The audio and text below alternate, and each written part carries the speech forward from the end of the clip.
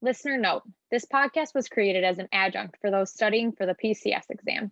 By no means do we guarantee that one will pass the exam solely by listening to this podcast. We encourage all those studying for the exam to put the appropriate time and effort into their studying using resources recommended by the ABPTS and the APTA. It is not allowed to discuss test content, and we will not accept any questions related to test content.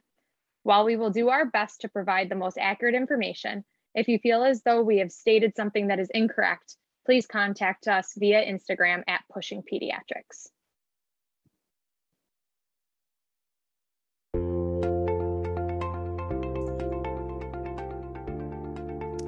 Hi, I'm Sheila. And I'm Sarah.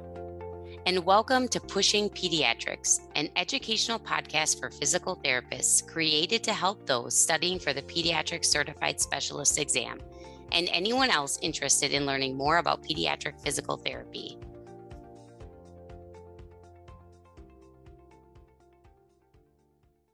We're going to talk about a general overview of what to expect on test day. Remember, we are not going to discuss test question specifics, and all of the information we discussed today is available on the ABPTS website. After your examination fee has been received, which is due in November, the Specialist Certification Program will send you an email with instructions on how to access and download your electronic scheduling permit. To schedule a testing appointment, you will need to provide Prometric with the scheduling number that is included on your scheduling permit. The examination will be administered at Prometric testing centers worldwide between the dates of February 26th and March 12th, 2022. I think in the last episode, I mistakenly gave the dates for the 2021 testing cycle, but I have confirmed that these are the real dates. Depending on your nearest testing center, all dates may not be available. If I remember correctly, I only had Wednesdays and Fridays as an option. So be flexible and open-minded. Do what works in your schedule, of course, but everyone in our group was pretty overstudying by the time the test came. I feel like everyone in our groups who scheduled at the end of the test range was wishing they would have scheduled it just a little bit earlier. Even I wished I would have taken the first date available. I personally wanted to get the test out of the way as soon as I could. I didn't schedule it so it was the first day I could take it, but midway through the first week. Based on where I was, I had any day I wanted available, but could only take the test at 8 a.m. I wanted to take the test earlier in the morning, but some people would rather take it in the afternoon. Keep in mind what times you work and study best and schedule accordingly. So let's talk a little bit about how this exam is created. The DSP is really the be-all, end-all of the exam content. It is the foundation for test question development. We cannot stress enough that this should really be what guides you through your studying process. Exam items are solicited from content area experts currently practicing in the specialty area, representing the full range of practice settings and focus in all regions of the country. Test items undergo extensive editing and review by subject matter experts and professional test editors before specialty councils approve them to be placed on the examinations. And even then, they are still vetted on actual exams as ungraded questions before they're placed on examinations and used as official graded content. There are 200 questions, but like the boards, only 150 are graded questions that will ultimately count towards your final score. The other questions are questions being analyzed and vetted for future exams. The exam format is 50 questions in each 90-minute time block. Items are designed to test synthesis and analysis levels of cognitive skills, as well as content knowledge. The exam is composed of objective multiple choice questions with 4 or 5 answer choices. The questions either stand alone or are part of a series that relates to a presented case study.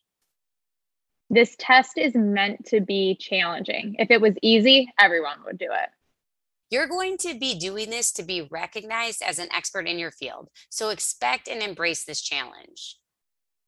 And there is only one best answer for each question. Don't add information that isn't there. Your history of practice can hurt you here, but you really need to answer the questions based on the information you are given. This is where I think the practice exams really helped me. It allowed me to practice this skill of not adding in content that was not provided. So we had an example like this in our PCS course that we took. There was a question about a Hoyer lift. The people who got it wrong were really just adding in information to the question rather than just looking at exactly what the question was answering or asking. Right. It was about really saying, what is the best piece of equipment for this patient at this time? People were trying to add in information about if insurance would pay for it. That was not information that was discussed. It was really, what is the best piece of equipment for this child right now? So I thought that that was a really great example of answer the question. After you're approved to sit for the exam, the specialist certification program will make available a tutorial that you may practice using the test software prior to your test day. This was useful so you know what to expect on test day, and there are a few bonus test questions as well. Moving on to the actual test day, feel free to revisit this episode in the days leading up to the test. You will get called beforehand with a reminder of your exam, but I also called to ask questions about what I needed to bring just in case I was going to forget something. Prometric runs a tight and organized ship. Most people have experience with the testing centers from their previous board examinations. This is the same experience. Make sure to give yourself plenty of time and arrive early. No need to add extra stress to your day. Do not forget your ID and your scheduling permit. They may not ask you whether or not you need to take the scheduling permit in with you. Thankfully, I asked them if I needed to bring it in, and they told me that I did. You will go through a process of signing form, pictures being taken, observation to make sure you didn't write any answers on your hands, and then you will be admitted to the test. You can redo that same tutorial that we talked about earlier, or you can just get to the test. I was pretty familiar with the testing software, and I was ready to roll. You have 90 minutes per 50 questions. This is really enough time, so breathe and take your time. I felt like I had plenty of time to work through the questions without feeling rushed. I took a break after the first block, but then I did the last 3 blocks back to back. Sarah, on the other hand, took a break after each test block.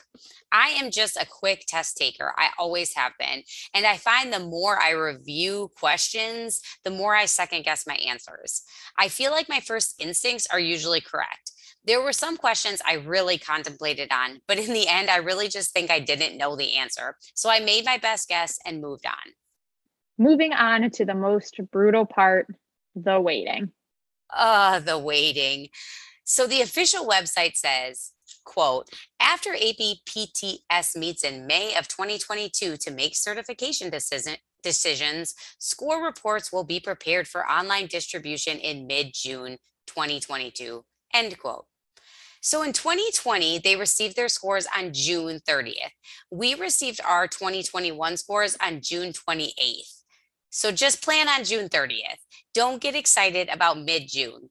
Plan for June 30th.